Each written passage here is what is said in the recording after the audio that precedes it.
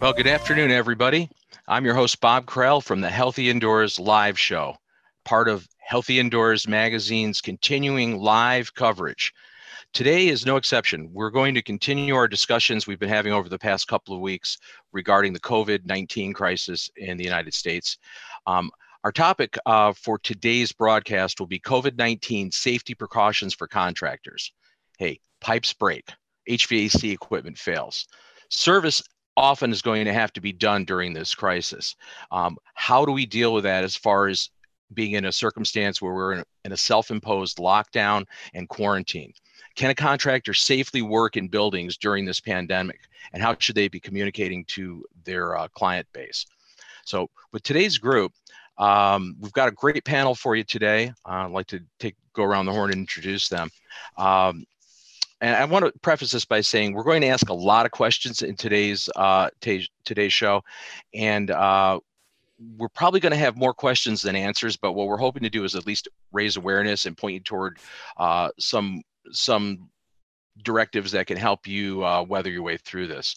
And I also want to preface that we're not talking specifically or even in actuality about doing cleanups in critical care environments. Okay, this is more for the general contracting environment and the service providers that work in buildings on a regular basis. So with us today, Brian Orr. Brian is the co-founder of Kalos Services Incorporated in Orlando, Florida. It's an HVAC contracting business. As he's also a podcaster, author, and trainer at large for the HVACRschool.com. Brian is the father of 10 kids and a husband of a Jedi princess. In his spare time, Brian doesn't have any spare time. Really appreciate you being here today, because I know your time is valuable. Thanks for having me. Excellent. Tom Peter. Tom is a certified industrial hygienist for IRS Restoration in based in Monroe, New Jersey. He's been working for over 20 years and as both an industrial hygienist and a project manager for environmental remediation services such as mold, HVAC system cleaning, sewage damage, biohazard, and other specialty cleaning. He has undergraduate degrees in chemical technology and environmental science and a master's degree from New York Medical College in environmental and occupational health science. He's a CIH, but he's a contractor, not an IH consultant. Welcome, Tom. Good to see you again. Thank you.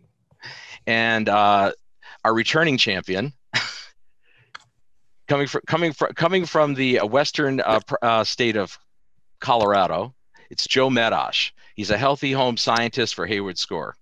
Good to see you, Joe. Good to be back. Thanks for having me. So, well, let's talk about some of the things here. Again, Tom, just to understand, Tom actually does have a lot of expertise dealing with specialty cleaning and dealing with biohazard cleanup. So he comes from that specialty side, working in those type of critical environments. You do that all the time, right? Right. Yeah. And Brian is running an HVAC contracting company and training to that industry. And so you're dealing more in the general contracting space, correct? You don't do specialty cleanup or any of that sort of thing, do you? No specialty cleanup. We do a lot of service, but then also we do work in grocery stores and things like that as well, which are a little different, but no specialty type of cleaning. Okay. So I guess my first question is, do we need a new standard operating procedure, SOP, for COVID-19? I mean, and again, talking to the general contracting community, how is an HVAC contractor or a plumber or really any other service provider supposed to deal in these environments? I'll direct that to Brian. Brian has an interesting blog out at his site. We'll show the link to that in a few. Yeah. Do we need new standard operating procedures? The answer is yes, absolutely. The challenge that exists is that there's some things we definitely know, which is that you contract COVID-19, which is, that's actually what you contract, but it's, SARS-CoV-2, I guess is the actual name of the virus. You contract it from people. It grows within people. That's where it's really populating. But then when we interact with other people, we come in close proximity to them. That's when we're in the greatest risk. But the question remains, how much of a risk are we in when we're just working on equipment? And we don't have all of those answers. We have some basic studies that haven't been fully peer reviewed with very small sample sizes that seem to say that, yes, it can be airborne for a period of time, or borne by air, I guess, to be more specific, but that it's unlikely for it to be present inside of equipment by the time it travels through ducting and other situations like that. But there's questions about ductless systems, and there's questions about packaged terminal air conditioners, and that are in closer proximity to the people who are possibly coughing and expelling those particles. So yeah, we do the best we can based on what we know, and we probably know where the greatest risks are because we know how the virus survives, which is inside of the host. And so the closer you are to somebody who carries it, the more at risk you are. But the question remains, how at risk are we when we're working on equipment, doing our daily jobs, when we're not in close proximity to the customer? Yeah, so that raises. Wait, are you a medical professional on the side also, Brian? You did not disclose that on your resume. That was pretty impressive. Well done. I've been doing a lot of reading over the last 4 weeks. That's all. Yeah. So I think I'd need to disclose, like we all do, that I'm not a hygienist. I'm not a microbiologist, but I have spoken to a lot of people who are those things, and that's where I've been learning from these experts. But by no means am I an expert, given that these people who do it for a living and are true professionals, they even have more questions than answers. So I'm going to kick that over to Tom at this point, because Tom is a professional in that, and he is an industrial hygienist, which is perfect counterpoint. So yeah, I agree with Brian, and we have to be cautious. And I was going to ask Brian, with his service techs out there, what's he doing with the guys? You got two guys in a truck. They're pretty close to each other, and so are our guys. We have two guys in each truck servicing people. And I'm concerned about their health and safety. If one feels that they have symptoms, or they should be quarantined or be aware of it and let people know if they're not feeling well for that day. And I told our crews that they need to ask the customer too if they have any illnesses in the house. And we try to ask that before we even get out to the jobs. Try to screen them and keep our distance. Social distancing at 6 feet. And we still have to proceed and do our work. Now, the difference is that our guys are equipped with PPE if they need it, especially N95s and gloves and so forth for day in and day out water losses, duct cleaning, or anything else. So that's pretty standard in our field. So it's easy for us to get those supplies. I'm not here as a professional. I'm here to harass everybody and give the worst case scenario and remind you of other things that are challenged questions. That's my role as a co-presenter with Bob. So why don't you, Tom, because you have the most professional approach, and also probably the highest risk for some of your folks, considering what you're going into, because they could say they have this issue in their house. Why don't you just briefly describe your existing standard of practice from the time somebody calls you on the phone briefly to what happens to the two guys in the truck, and what happens when they get out of the truck, just briefly, kind of what are some key things that you always make sure this is a standard practice now for us? And maybe it already has been, but now you've upped your game to make sure that, these things are always checked. Well, people in the office, they answer the phone. They're going to ask some questions about who's in the house. Is there anybody ill? Do you have any special needs? And so forth. Before we even get out there, we relay that to our crews so they know what to expect. You also mentioned about traveling. That's kind of a new question for you guys. If somebody traveled into an area that you consider to be high risk. Yeah, that's one of the key questions. Is anybody ill? Have you traveled in any high risk areas? Like I said, New Jersey is a high risk area now, so we are traveling in New Jersey. So it used to be, have you travel outside of the country? And now we have to worry about in our country, where we're having hot zones in New York, New Jersey, and other metropolitan areas now. So we're in the hot zone. So we have to protect each other and prevent this spread amongst our employees. Otherwise, we're going to start losing employees for 14 days. I mean, the one thing I'd bring up right there is that, asking somebody, have they been possibly in close contact with somebody that may be exposed to COVID-19? At large, most of the population hasn't been tested. So really, we don't know, who's been exposed, who hasn't. And, to that end, people are asymptomatic for, upwards of, 10 days. And they can be contagious in that time. So how do we even know if our workers or our clients that we're dealing with are actually carrying that virus, potentially passing it on to our workers or vice versa? Yeah, we don't know. So we have to take those precautions and do what we can to keep our distance. Wash your hands, don't touch your face. Just keep yourself extra clean. Keep cleaning supplies in your trucks for the guys to wash down with, which they should do anyway. But just awareness. We've been doing training awareness with all our employees. We have half our staff in the office right now, and most of my guys are on the road. But the guys that are on the road, there's 2 guys in every truck, like I said, and if one gets it, then they're both going to be quarantined, you know? Yeah, I mean, Brian, now, so you're dealing with that too. Are you typically one-man operations, just specifically to your contracting company? Depends on the segment of the industry. A lot of service technicians are, a lot of install crews that you have 2 in the vehicle. Our stance has been to avoid riding 2 people in a vehicle as much as you possibly can. And what does that mean? It means sometimes you put somebody in a spare so that way they can ride along behind if you have an extra spare. But the reality is there's still work to do. And so sometimes people ride together. But our policy, and I've written an entire protocol for our company, is that A, you avoid it, and B, if you have any symptoms, then you stay home. And you're also, the goal here is to make it really easy on people to say that they have symptoms and not do any of the shaming. You got to count on the fact that your people want to work.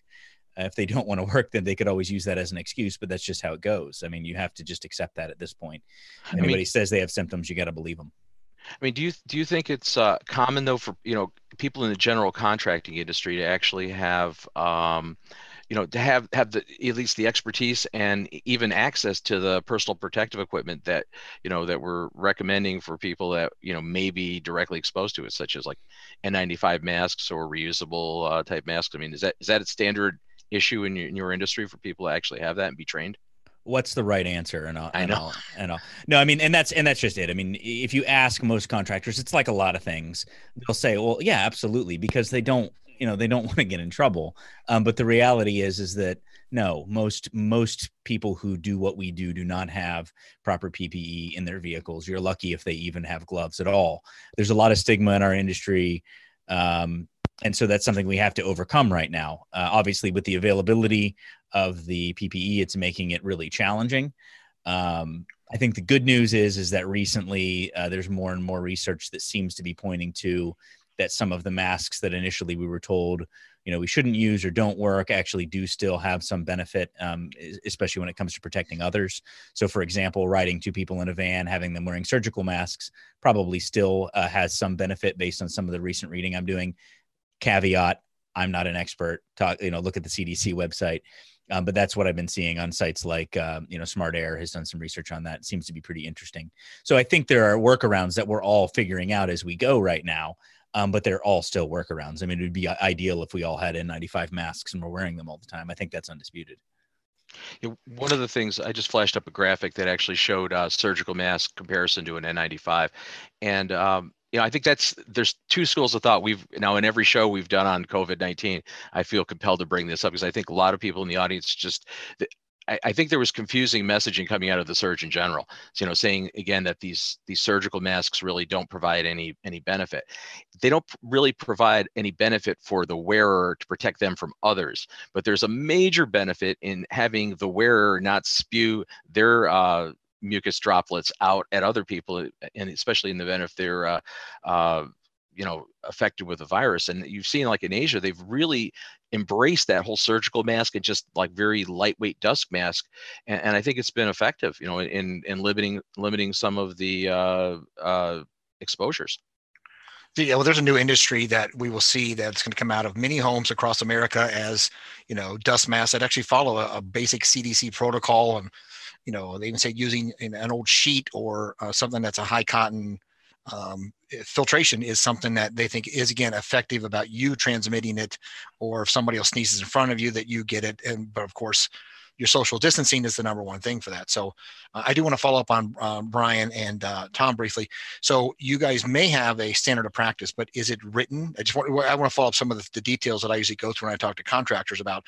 Is it written down? Is it given to employees? I'm sure, Tom, you guys have probably a book that you guys are following. I was wondering if you also done the same, Brian. Is something that isn't, you can talk about it at a meeting, but who knows if they're paying attention or they say, you never told me that I should be doing those kind of conditions. What's your way of confirming that your employees are following your procedure? Tom, why don't you go first? Okay. Well, I don't have a book. You can do this by email, documenting it to all employees by email. This way you have it documented of what we discussed today, or what your procedures are, or what your recommendations are. We kept everything pretty flexible here, where we gave people options to work from home. So we have estimators, project managers that can do that, and some of our office staff. The thing is, with our field guys, those guys are the ones who are working every day, and they're trained to wear PPE. They're trained to be clean. You know, they are trained to do proper cleaning in the field. So they know what to do and what needs to be done. And, you know, I do see that, you know, sometimes they get together too close or whatever. We have like spread apart. Social distancing is so key here, that we're not spewing droplets on each other. And that's the main factor. Like Bob was saying about the mask, it's not protecting, a mask's not protecting you from somebody else. It's really protecting you from spitting on other people, you know. Yeah, I think Don't spit on people. Yeah. All right. Here he goes. So the thing too is, you know, the value, I think the value of having people, your workforce, you know, buy into this. Now, again, I would say in New Jersey, right, Tom? I mean, I don't think it's going to be really hard to convince workers in New Jersey, the metro, you know, the whole tri-state area, that this is really serious. He's looking at the numbers happening there. But it seems like there's, and Joe had mentioned this in pre-roll here, there's other areas in the country where it's really, you know, it's not even any type of mandated quarantine or any type of change of business as usual. So how do we convey the seriousness of this to our workforce if you're getting mixed information? Joe, jump in. No, I'll defer. My goal is just be the challenging host here. So, well, let Brian take this then. Brian, yeah. You know, like, you know, again, in Florida, it's starting to ramp up there too. I mean, do you have, how do your workers perceive it? Okay. Wait, let me just clarify. So our pre-roll, which I don't think was live, was that, you know, Mississippi has a state where their governor says, if you had heard, you cannot shelter in place. No municipality can say shelter in place. That is actually against the law, according to their governor. I know that Brian is in Florida, where they have intermittent requirements. I think Miami has a shelter in place. No, new requirement as of today at midnight. It is statewide. Excellent. But California already has conditions saying that all construction must halt in several counties. And of course, in New York, a lot of the construction has halted. So there are places where it's free to do whatever you wanted to do, not just restaurants, but any kind of work. Other places you're clearly challenged. So trying to talk to an entire group as a recording, it depends on where you're at and what kind of challenges you have. So Brian, so you are in an area that is becoming a hotspot. So why don't you describe what you've had to do? And just every day probably is a new challenge, I'm sure, based upon the numbers that are in front of you. So why don't you describe what you've had to do to be on the ball every morning to adjust for that? Yeah, so there's always two sides to these conversations. One is that there's there's rules, right? And we have to abide by the rules. We have to abide by the laws. But I think there's a much more important question, which is, what is the right thing to do? Like, what is the right thing for us to do as business leaders? Because it's one thing, you know, level one is to obey the rules, and we should all do that. And I mean, obviously there's some people who don't, but I don't think we're even talking to those people. So you got to know the rules in your state. You got to know the rules in your county. You have to be following that stuff as a business owner. And the easiest thing to do there is, you know, stay on top of your state health department stuff. And then also, you know, just keep an eye out for what the CDC keeps saying and what OSHA is saying, because they're putting out a lot of new stuff as well. So do that prerequisite. Now, beyond that, what's good practice? Well, I think we have to first be honest about the two sides that we're often speaking to here. One is liability. And so a lot of stuff that people do this dance is about trying to make sure they're not liable. And that's not that that's not valid. It is valid. We live in a society in which you have to make sure that you take care of those things. But I would even like us to put that aside and say, how can we have really clear communication with our people that makes it clear to them what our stance is on things, and then communicate to them what's really expected, not just another corporate edict that people say, okay, they're just trying to protect themselves. so I'm still going to do what I want, but they've said what they needed to say, because that goes on a lot in construction services. That's a really big part of it. The book says one thing, but the reality in the field is another, and everybody winks and nods and knows that that's the case. And so I think it's important that we put things together in a way that our employees know this is what I'm really serious about. So I wrote a 4-page document that is a protocol. It is for Kalos employees. It's basically a subset of a subset of what I wrote in my COVID-19 guideline that I put out publicly on HVAC School, but it's specific to our market. It's specific to the type of work we do. And it talks about things like, hey, check your temperature before you leave in the morning. Guess what? We're AC guys. Most of us have infrared thermometers, so we can check our temporal temperature. I think that's how you say that, your forehead, wrist, and make sure that it's not over the 100.4 that the CDC recommends. That's the definition temporally for a fever. So if you're above that, that's symptoms, so don't work.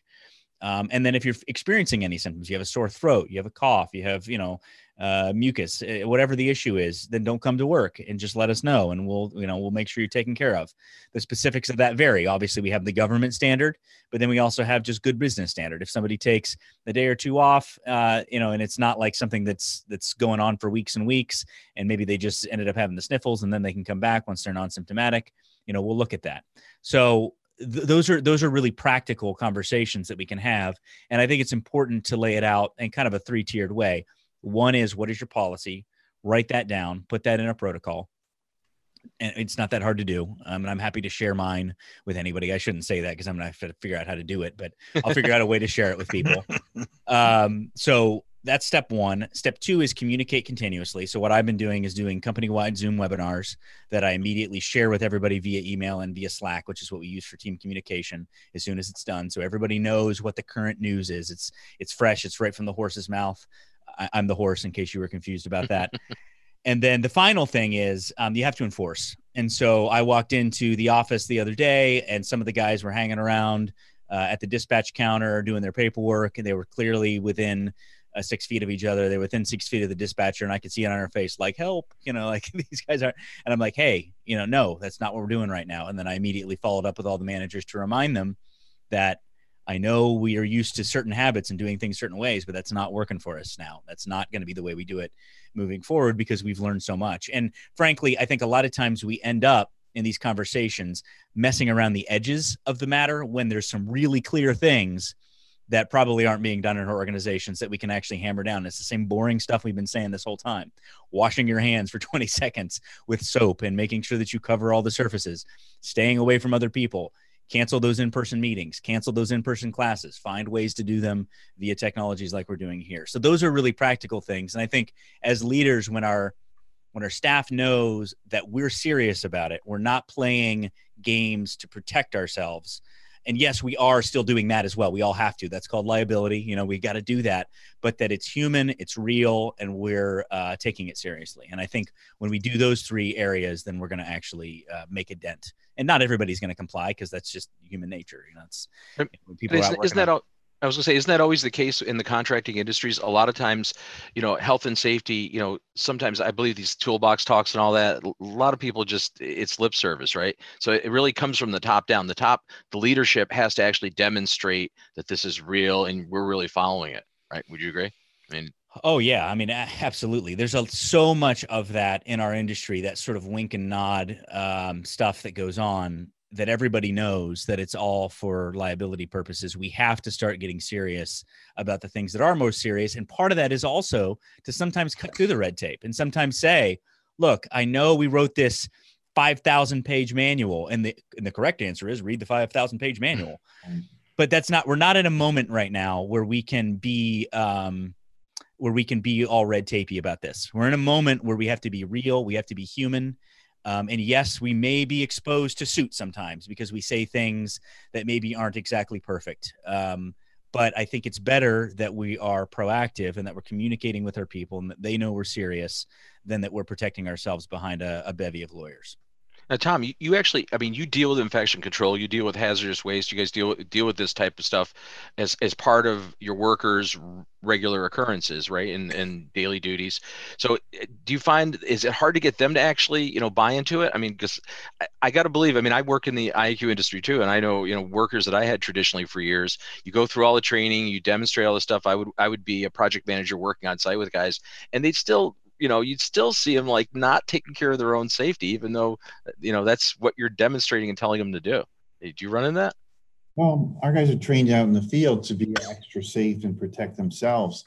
But what I was concerned about, is in the office, it gets a little lax. They come up and talk to each other in the warehouse, and they're loading up trucks, and they forget about that safety that they've been trained in the field. I believe they do take it seriously out in the field. They get suited up, gloves. They know the PPE. These guys are hazmat guys. They know what to do and how to protect themselves. But when they're not in the field doing that, that's where I'm concerned, office or truck, Yeah, and that makes sense if you think about it, right? Because from the indoor environmental industry, you're safe then. Typically, that you get off the site, you decon, you get in your truck. Now you're hanging out. You're just living normal lifestyle, and we don't really have any type of a normal lifestyle at present. Yeah, actually, I'm saying they're safer out in the field when they're suited up and masked up. It's when they get careless outside of their suits and they're touching things, either the van or touch points around the office or outside the office.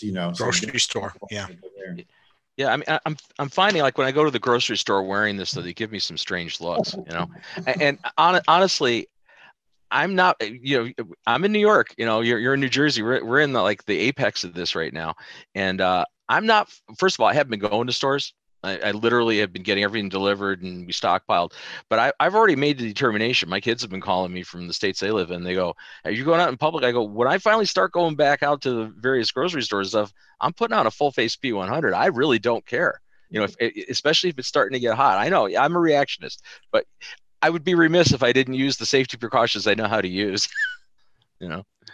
So, what I've learned is that when you wear a mask, am I on? Sorry, yeah, you're on. When you wear a mask, people assume that you're sick or that you have it, and they get the heck away from you. They were like, "Oh, he's got a mask on," and not many people are wearing a mask, so they're like, "Oh, back." I'm like, "Hey, that's okay. You can get away from me is okay." People are like, "I want nothing to do with you." So. I want to switch to how do you communicate what you're going to do to the person who's at the house who may have called you. So I'm going to, Tom, you and Brian, you guys are on different scopes in terms of what people are expecting when you come in. So Tom, you're actually the concept where people are inviting you in to help my place become decontaminated. So people were expecting your guys to show up looking like that and come in. So, but why don't you give us a brief overview about what's the phone call like, as to what they should expect from one of your people, and then I'll come back to you, Brian, as to what it is that are you telling anybody before they come to a house when their heating system is not working and you got somebody showing up who has to go inside. So Tom, why don't you tell us about what your phone call is like for the occupant? Well, like you said, it's pretty normal for us to have guys in suits and masks, but when they're approaching the front door, they're not necessarily doing that in the past. Maybe they are now wearing a mask or keeping their distance. They have to go in and assess the damage and look at the conditions of that home. Typically, it's a basement or bathroom area, and you could easily keep your social distance. Once we get that established, scope of work, we can contain areas and do our work isolated from the homeowner, where we don't have much contact with the homeowner. So it's pretty clear that we don't have to have contact with people, but just people are more aware of it. And maybe they're more concerned now. Everybody's home, and we're seeing actually less claims, probably because if there's a lot more people home right now, if they see something leaking, they address it right away. But yeah, we see a drop of claims right now where you don't have that many people going out to do service calls right now. But our guys are equipped to do it. They can wear a mask, and it would be unusual for a water loss or a sewer loss and so forth, mold losses. So pretty normal for us. But you are seeing a dip in the other services you would normally provide right now. You think clients are more reluctant to actually do stuff that they can put off? Probably, yeah. We're not getting phone calls. We're not getting appointments for that kind of work right now. How's it in the HVAC side, Brian? Because you're looking at it from a different perspective rather than being an environmental contractor. Yeah. So, we're a commercial contractor and a residential contractor. On the service side, we've seen almost no drop. We're still out doing replacements of systems that need to be replaced in order to get them functional. We're still doing repair work. We've seen a drop in maintenance, obviously, and that only makes sense. We have a whole protocol that deals with the customer interaction zones, and that's what we call it. Because in commercial, there's a lot fewer customer interaction zones. A lot of times we're going up on a rooftop. Now, obviously, in those circumstances, it's still good that we're not coughing or sneezing into a return or something. Like we have to take care of those sorts of things. But in general, that's covered by the more general non-symptomatic rules.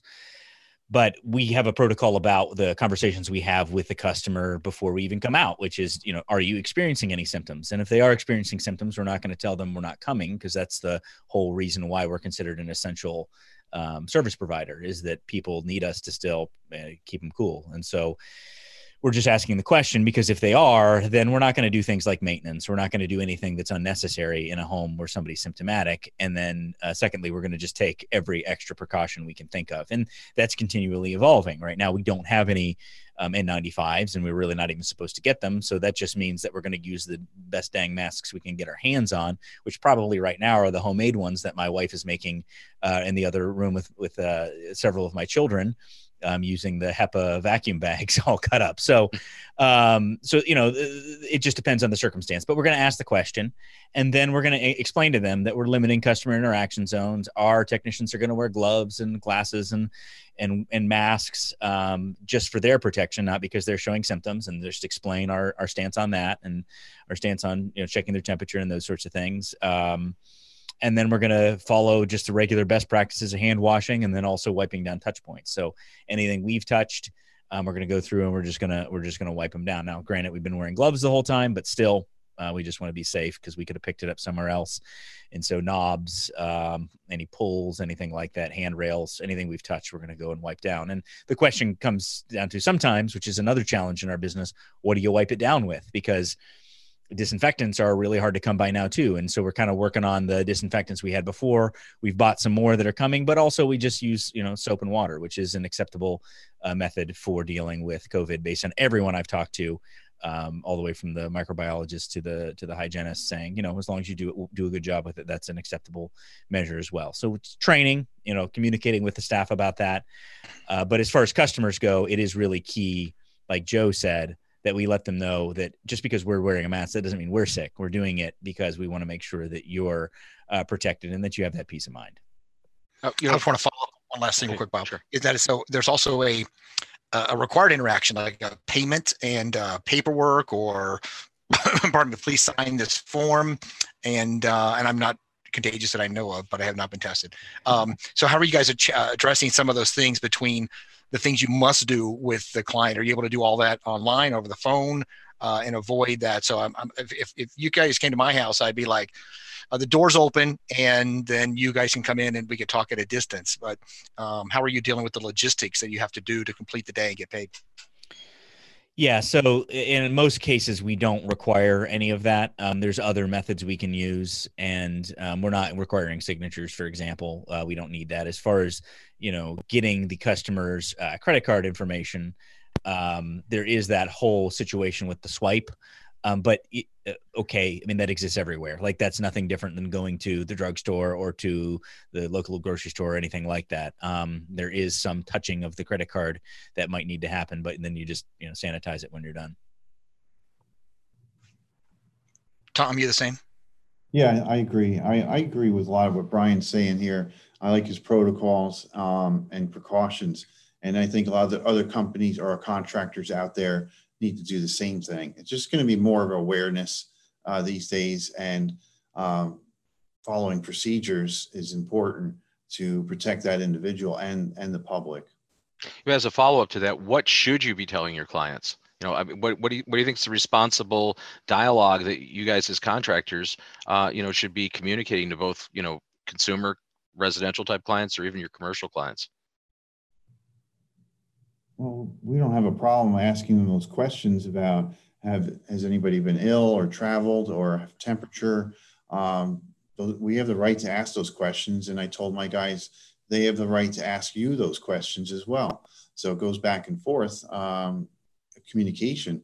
And now everybody's aware of what they need to do. You know, it's on TV every day on what needs to be done. Social distancing, wash your hands, and asking those questions if anybody's been ill.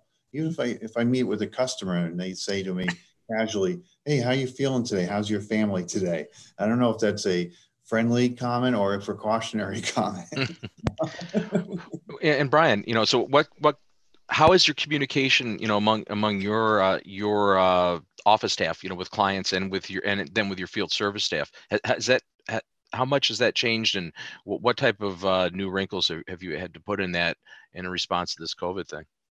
I mean, again, all of it comes back to the stuff that the CDC is saying over and over and over again. So none of this is new, but it does require us to be disciplined, deliberate, prudent in how we have the conversations. And we want to do a couple things. First off, we want to keep our people safe. Obviously, we need to keep our people safe. Secondly, we need to let customers know that we're doing everything we can to keep them safe. But we live in a world right now that, you know, there's always a type of person who wants to control every factor.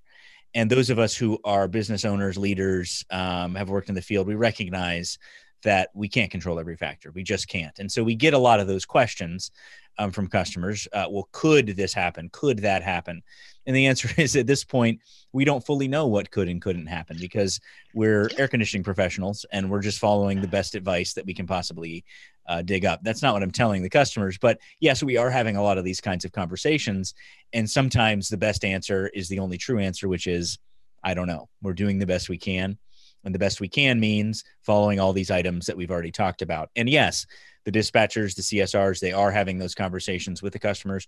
Are you ill? Explaining that we're going to be wearing a protective gear. And another one that we've just recently rolled out is the idea of virtual sales calls, because there are still people who know that they need their equipment replaced. It's not functioning properly.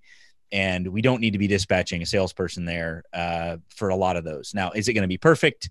No, because customers don't know how to use a tape measure sometimes, and there might be a few challenges, but I would still rather do that than risk their health. I put out a meme yesterday. I've been going a little meme crazy on these topics, which is basically this, the idea that you put your customer at more risk by visiting them to talk to them about IAQ products to keep their air clean than you do by putting the IAQ product in to keep their air clean. And so this is an example of where I think limiting those sorts of interactions, if you can do it in another way, is helpful. And customers sometimes aren't comfortable with the alternative. Some customers aren't comfortable with doing that virtual call. But you have to have that dialogue, and it's time consuming and it's annoying for everybody involved, but it's what it takes in order to make people not only be safe, but also feel safe, which is, I don't want to say it's just as important, but it's a really big part of this equation. You know, and I think that's pretty much a big paradigm shift, you know, to what we've been accustomed to.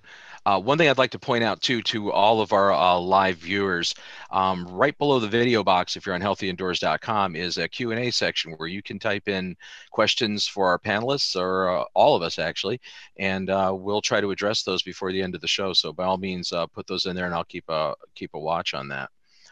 So let's change gears a little bit. You know, we kind of covered this a bit in the beginning, but as a contractor, you know, contractors will typically have a warehouse, right? You have a facility, you have a lot of equipment, you have components, you have parts, you know, and then you'll typically have office space, right? So if you're out doing contracting work, so what should you be doing as a contractor to potentially decontaminate your equipment? Do you need to? Is there value in that? You know, because you can't really decontaminate your employees, you know, themselves, you know, so, you know, I guess that's the question. What are the basic recommendations that people should be doing? And I know we'll at the bottom of our broadcast thread here, we have some links to the CDC documents. A couple in particular will flash up at the end that give some recommendations. But Tom, let me kick that over to you. What do you think? What do you think bare bones people should be doing on the contractor side? Well, we always recommend deconning their equipment and tools. You know, like, we're used to it because we're working in nasty environments, and I've always have a habit of doing that myself. after doing inspections, I would always have wipes or something to clean up with, a spray bottle or rags to wipe my hands after an inspection or doing work for that day before I get into my vehicle and cross-contaminate my vehicle. So our guys need to think about the same thing, cleaning before they load up the truck, before they bring equipment in onto a job site. So cleaning their hand tools and cleaning the equipment is important. Extension cords, everything needs to be wiped down. But that's a standard procedure for us because we're dealing with dirty environments anyway, for water, sewer, or mold type jobs. So our guys are used to it, and we have procedures for that to decon equipment and tools. I want to follow up with that real quick. So one of the most common things that's on many of these threads is that I want my business, I want my home to be completely corona-free and decontaminated. Come in and spray the heck out of it and clean it up. So I'd like to address two things from this commercial side, which we mentioned, or the residential. And then the other one is how long is that effective? I mean, I assume that if you sprayed the office down that I worked in, and then everybody comes back to work, is there anything that's still in effect besides that one moment when everybody had a potentially clean environment and then suddenly everybody contaminated it immediately? Can you kind of address this common thread about come clean my house or come clean my office, and what's the validity? Yeah, well, we are cleaning houses, or no, we're actually cleaning offices and commercial buildings, mostly government buildings right now. The scenario is they say, all right, we have somebody that's confirmed to be ill, and they were here 3, 4, 5 days ago. I'm like, how many people have touched those points since then? But they want us in there tonight to clean up their building. I think they're doing it more as a precautionary measure. And we communicate to them verbally and with written documentation that this is not 100% guarantee, and nobody can say that. And it can get recontaminated as soon as it gets reoccupied again. And everybody should be aware of that. Most of the cleaning is precautionary and to minimize risk to others as soon as they can. But like you said, and I think everybody needs to know, it can get recontaminated within minutes after reoccupancy. So we got a question from the online audience. Is there a higher percentage of consumers or building owners asking more questions about how to keep their indoors safer? So I guess I'll pose that to both of you. Brian, will run it by you first. You're getting more calls from general consumers or more calls from your commercial clientele? Commercial is interesting right now because in commercial, there's either people who are so busy that they don't have time to think about anything else, i.e. grocery and convenience, or there are companies that are essentially going out of business and don't have any money or time to think about anything. So we're not getting a lot from commercial, frankly, as of yet. I expect that that's going to be a huge emerging market. Right now, we're getting a ton of questions from residential owners who, frankly, especially in the 55 plus community, are scared out of their wits. The challenge, and again, this isn't the question, but I think it ties right into it, is that as an ethical HVAC contractor, there's a lot you can say about it and a lot you can educate to, but not a lot of silver bullets that you can shoot at their problem right now. Because most of the best silver bullets are already the things that the CDC is telling them to do. As far as what we can do to greatly reduce their risk, I'm not convinced that there's a whole lot that's going to be significant. Now, there are definitely things we can do, and I talk about it a lot. But yeah, we're getting lots of questions. Unfortunately, there's not as many answers as there are questions. How about your side in the indoor environmental work specialty stuff, Tom? Mostly commercial and municipal. A lot of the schools obviously are vacated, and office buildings, a lot of them are vacated. They're all calling us to say, can you help clean before we reoccupy this building? And we suggested they use their own custodial staff to do their cleaning. It's all touch point cleaning using their regular detergents, disinfectants, and soaps. But if they need us, we can help them. That's my concern, is we're going to get a boom of commercial jobs and buildings that need to be cleaned in the next few months for reoccupancy. But then again, does it really need to be cleaned if it hasn't been occupied? So people just want to do precautionary cleaning, and I try to guide them on what they can do themselves. So I'll jump to a slide here showing the CDC site, and we've got the links posted under our show resources here on the webpage, but there's an interim guidance for businesses and employers to plan and respond to coronavirus disease. It's dated 2019. There's a pretty good document there to take a look at. That page is filled with a lot of links, and there's PDFs. Another one, there's an OSHA guidance document out as well. The OSHA 3990, which is guidance on preparing workplaces for COVID-19. Again, we have links to both of those sites on our site here up above the video feed. I would highly recommend you guys take a look at that and download those documents and review them, because there's a lot of good information there. I think the other question is, do our workers and their clients present a greater exposure threat maybe than the environments? I mean, is that the case? I mean, do we, what should we be more concerned about? The actual surfaces, the contact points per se, or what's happening with the actual humans who are the vectors? I think the transmission vectors for this virus. I mean, because again, there's some anecdotal thought that you're going to potentially be able to pick it up off of environmental surface contact, but I think by far it seems to be more geared, or more of the general consensus that it is still mostly a direct contact type thing, right? Would you agree? I agree. Yeah, direct contact is your primary route of exposure through aerosolized droplets. However, those aerosolized droplets depends on how much droplet is on that surface and how long is that surface going to stay wet.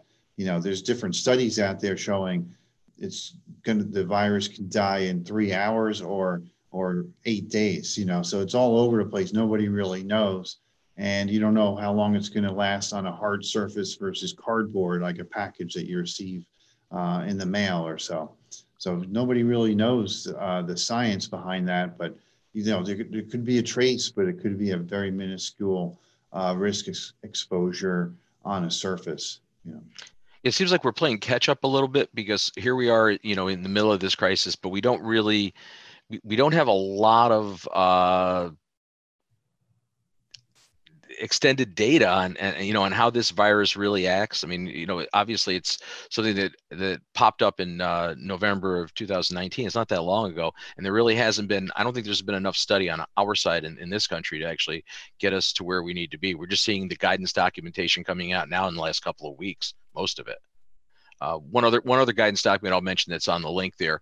EPA has what's known as List N, which is the various disinfectants, surface sanitizers, cleaning agents, and stuff that they are listing that probably will be acceptable for use on this COVID-19. Again, none of them. EPA is not making claims that these products are going to definitely be effective. They're citing them as products that would likely be effective.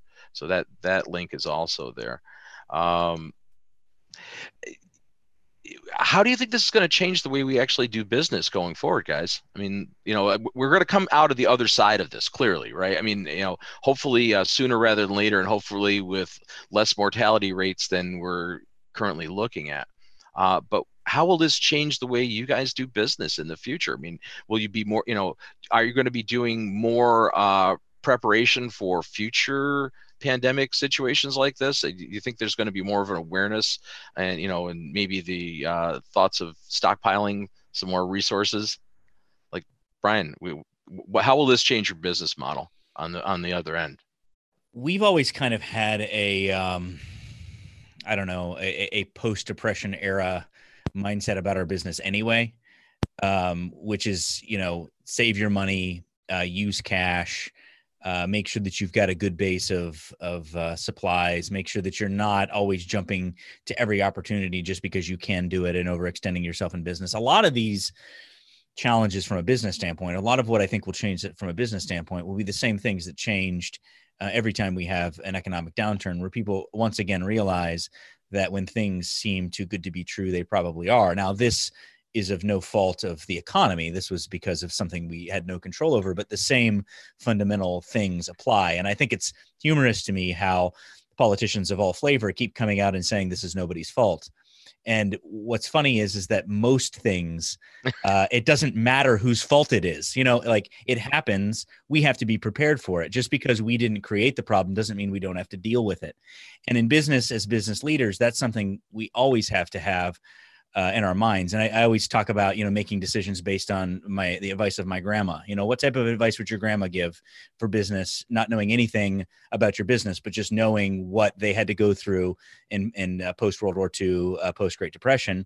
And that is, it's fundamental stuff. It's love your neighbor as yourself, but it's also on top of that, make sure that you're taking care of number one too. Make sure you're keeping things aside and that you are self-sustaining. And I think from a geopolitical economic standpoint, we're going to be more aware of that as we see things that we can't build because we don't have the parts to build them, and we don't have the know-how to build our ventilators. But on the micro sense, for companies like mine, it's going to be, yeah, absolutely. Do you think I'm going to ever run out of hand sanitizer again? Do you think I'm ever going to be in a position to be without N95s once this settles down? Absolutely not. And so hindsight is 2020, which is going to make us hopefully much more prepared for the next one. The problem is, and this is the nature of black swan events, is that the next one may not be a virus. It may be a bacteria. It may be something that we haven't seen before. And so it's always those fundamentals, though, that are going to make good businesses last. And it'll be the same thing is true with this one as well. But it reinforces that again, because sometimes you go on as a business owner and you start to get disheartened and you start to think, gosh, everybody else is doing great. And I'm over here just, saving my money and buying things with cash. And then things like this happen. It's like, oh, now I remember why. Now I remember why grandma was right. I want to follow up with you on one thing. So you mentioned the virtual interaction. So I was wondering, are there things that you're learning about your process that you may expand upon, or like realize this actually is something that, like we're all doing this a lot more. We realize we don't need to travel as much probably to communicate or learn a lot about from others. Have you figured out other things in your process that are going to be integrated, hopefully in your future, about how you guys do business, Brian? Yeah, for me, I am loving this. That sounds terrible because I'm not loving it. I hate everything that's happening to everyone. But from the standpoint of really narrowing down to what is essential in processes, communication is essential, but all gathering into a group and all driving to one room, that is not essential.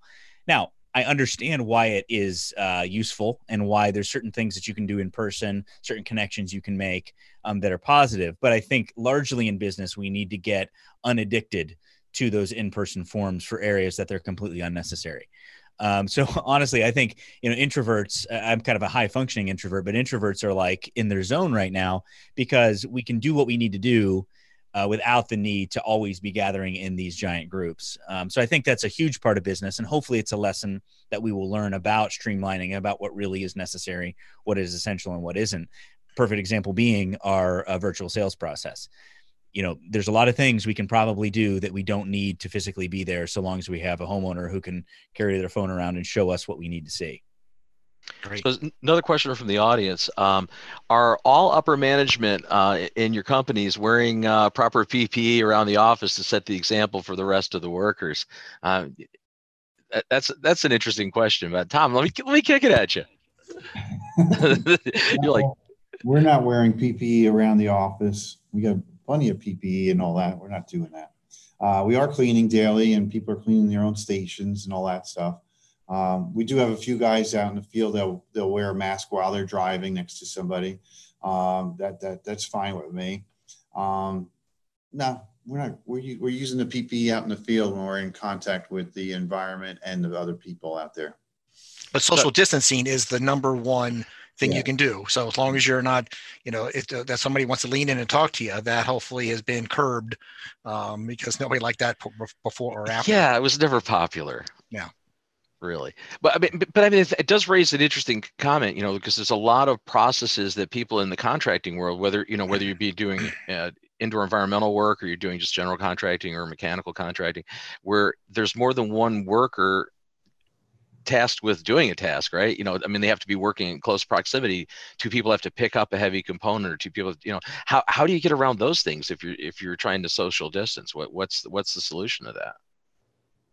Well, I think that's where people have to get used to wearing masks in applications that masks are, appropriate. That's the reality. And this is what, I'm getting a lot of this. I wore a mask into the office yesterday when I went in. And the reason is because I have the most minor of possible symptoms. But who knows? I could be a carrier. I haven't been tested. I don't fall on the curve that should be tested, but I have super minor symptoms, so I'm staying home. But I had to go into the office to sign a document, and so I geared up and I said, stay away from me. Well, my teenage son saw me doing that, and he was making fun of me. I think the proper phrase for that. And I said, look, if I'm going to expect other people to do this, you do need to model that type of behavior. But I don't think anybody's telling people to wear masks 24 hours a day. I don't expect workers to wear a mask when they're piping in a condenser by themselves. That's silly. In fact, that's probably more of a risk. I mean, of course, you could have the right kind of mask depending on the circumstance, but wearing a typical N95 or a surgical mask doesn't make sense in that application. So I don't think anybody's saying you have to wear it all the time. You just have to be smart. You have to think about when you're going to be forced into situations where you're going to be in close proximity, and that's the perfect time to wear more gear. So let's get a couple of good closing thoughts from both of our expert panelists here. I'd like to a couple of 2-3 bullet points of what would be the key things you would say for a contractor to be looking for, and what they should be doing out in the field right now, what they should be doing in their practices or considering modifying in their practices. Tom, I'm going to throw it at you first. I would probably say getting more information up front. Having more communication with that customer before showing up to the house or office or whatnot. So getting that information, where is the loss? If there's water damage in the basement, these people don't need to go into their main part of the house. They could just go right into the basement, minimize contact that way. Try to get documents signed up front by email or whatnot. So you're doing I like that term, virtual interaction. You can get more of that virtual interaction going online with emails and so forth and phone calls. How about you, Brian? I'll throw 3 things out there. First thing is I would encourage contractors to really understand COVID-19 better than they do.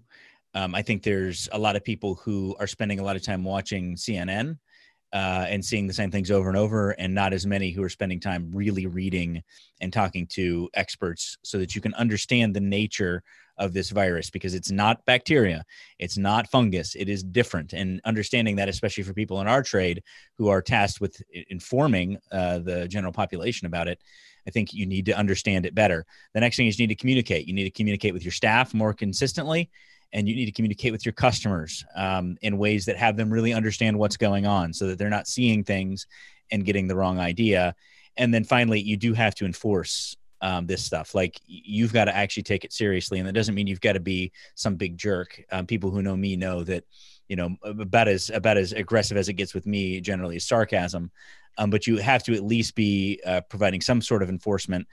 And from a technology standpoint, just on the subject of the kind of virtual interactions, Zoom is great. Technology. That's what we're on right now. But also look at Google Duo. If you're trying to communicate with people one-to-one, you can go Android to iOS, iOS to Android. It's a nice, smooth, easy-to-use service for those of you who may be afraid of using those sorts of technologies. But you are going to want to get used to more of that and a lot less of what we're used to, which is hop in the truck, go look at it myself. Because in some cases, you're going to potentially put a customer at more risk doing that unnecessarily. I'm going to try to grab one last audience question here too before we close out. Let's see here. The question is, OSHA has requirements for voluntary use of respirators, paper or cloth masks, as well as half-face reusable respirators. Can you speak to how you're handling this as far as OSHA's recommendations? Well, I'm going to chime in before you answer, because I Googled this in the background, of course, so I want to make sure I knew what Abe was asking. So in the OSHA does have actually examples of this, if you Google it, as to questions that have been asked and answers according to them officially. So I gladly hear what these guys have to say, but if you're looking for official answers from OSHA, you can Google that same question and find their official responses as to when is it required, facial hair, a variety of the details that you might be looking for that we can't cover at this exact moment. And we do have a link to the reuse of personal protective equipment also up in our show resources. So that's something you can take a look at. And the final one, I've seen different ranges with regards to recommended RH ranges, 30 to 60% or 40 to 60%. Any comments on that? Like, does it make sense? And I've been hearing it. We've been covering this for several weeks now, and we've heard all different recommendations. Higher humidity is going to reduce transmission, but does it? I mean, thoughts here? There's been some pretty good preliminary looks at this, and the answer is, in general, higher humidity is better as it relates specifically to COVID-19. But the problem is that there's two sides to this equation. One is general respiratory function, as well as immunofunction of the occupant of the home, and then the other side is the actual virus itself. And so we can't go much higher. 60% would be like you're actually getting risky there. I wouldn't suggest going higher than 60%. If you want to get higher than that, well, then go outside. Go outside if you're in a safe place where you can go outside. That would be a place where you can be exposed to higher relative humidity. But there's also sorts of other things that come in at higher relative humidities that can reduce your respiratory and immunofunction. And so I don't suggest anybody going over 60. But other than that, lower does cause this virus, based on all the research I've seen so far, to be able to survive a little bit better. And it comes down to questions of respiratory droplet size. And there's a lot of factors to that and why that is. So even in cold, dry climates, you do want to try to keep it up near that 30% relative humidity mark, which means that you're probably going to have to use humidification, which that's a whole nother thing, a whole nother set of risks that you have to mitigate. Yeah, because now you're pushing the threshold of the other microbial issues that you have in an indoor environment. You start pushing up humidity, and now you're subject to having more mold, bacteria, dust mites, everything else there. Tom, thoughts on that? I wouldn't go too crazy thinking about humidity, what level of humidity is necessary to reduce this. It's more of the social interaction than it is the humidity issues. It's going to be the droplets, the respirable aerosols from humans to humans. So it's not airborne in HVAC systems or necessarily flying around the room. So my concern is more interaction than it is humidity issues. So there is a good study, and the study was, I know Brian's read it, and it talks about actually a study in hospitals that dealt with a variety of parameters, and they found that low humidity they said below 40, probably was closer to below 30, had a higher risk of flu being transmitted throughout the hospital. So it was a great study that showed why most people thought of low humidity. It didn't really impact a lot of people, but it was off the charts as to being the number one impactor is how flu was transmitted through hundreds and hundreds of people throughout a hospital. So there are studies about that, but again, you're right, social distancing and other things to be focused on. But the reality is that when you have a higher humidity, your things don't stay in the air longer, and your lungs have the ability to combat those. When things are drier, they're smaller, they get into your lungs. So it is sort of more of a long-term maintenance issue for your house, not something that's an immediate concern next week as to how do I change my humidity to avoid this situation. So that's really the reality is think about what is it you want to do to maintain humidity in your house for a long term, not just next week. So we're at the end of our time here. Oh, well, I want to do one final thing before you close it. So, so for those of you that didn't close you out yet. Anyway, I didn't close you out. Okay. I wouldn't do that to you. So that we knew going into this, we didn't begin. I'll remind you at the end, you'd be like, what the hell just happened? Because these guys didn't tell us what we needed to know. And the reality is we don't know. And I don't know what your situation is. So the goal is as our professionals here today says, go do your own homework, apply these things to your situation, document them, and make sure everybody's on the same page. Because we thought last week we can come up with, hey, here's what everybody needs to know about doing contracting, in general. And we realized that is just too broad of a situation because there's so many different process and methods that contracting actually. We encourage you to do your homework. We have lots of great links on the page.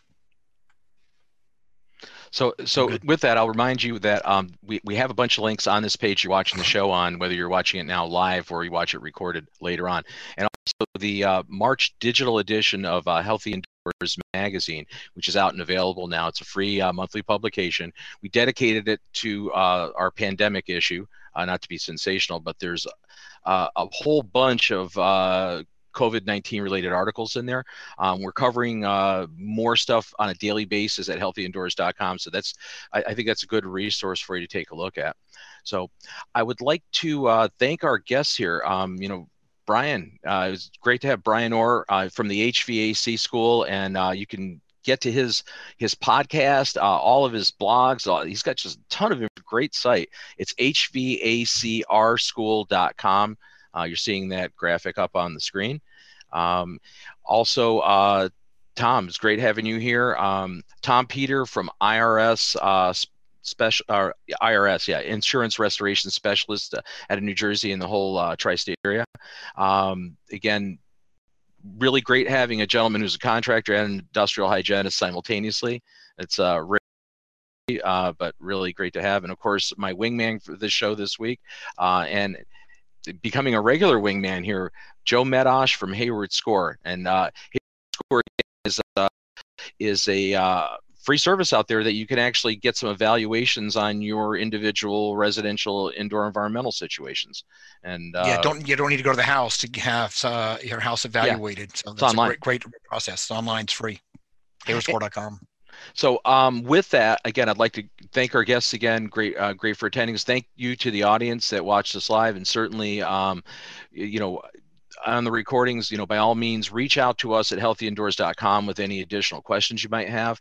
And we'll be doing this show live weekly, every Thursday from 1 to 2 p.m. Eastern Daylight Time for the summer. I'm Bob Krell for Healthy Indoors Magazine and the Healthy Indoors Show. Thank you very much.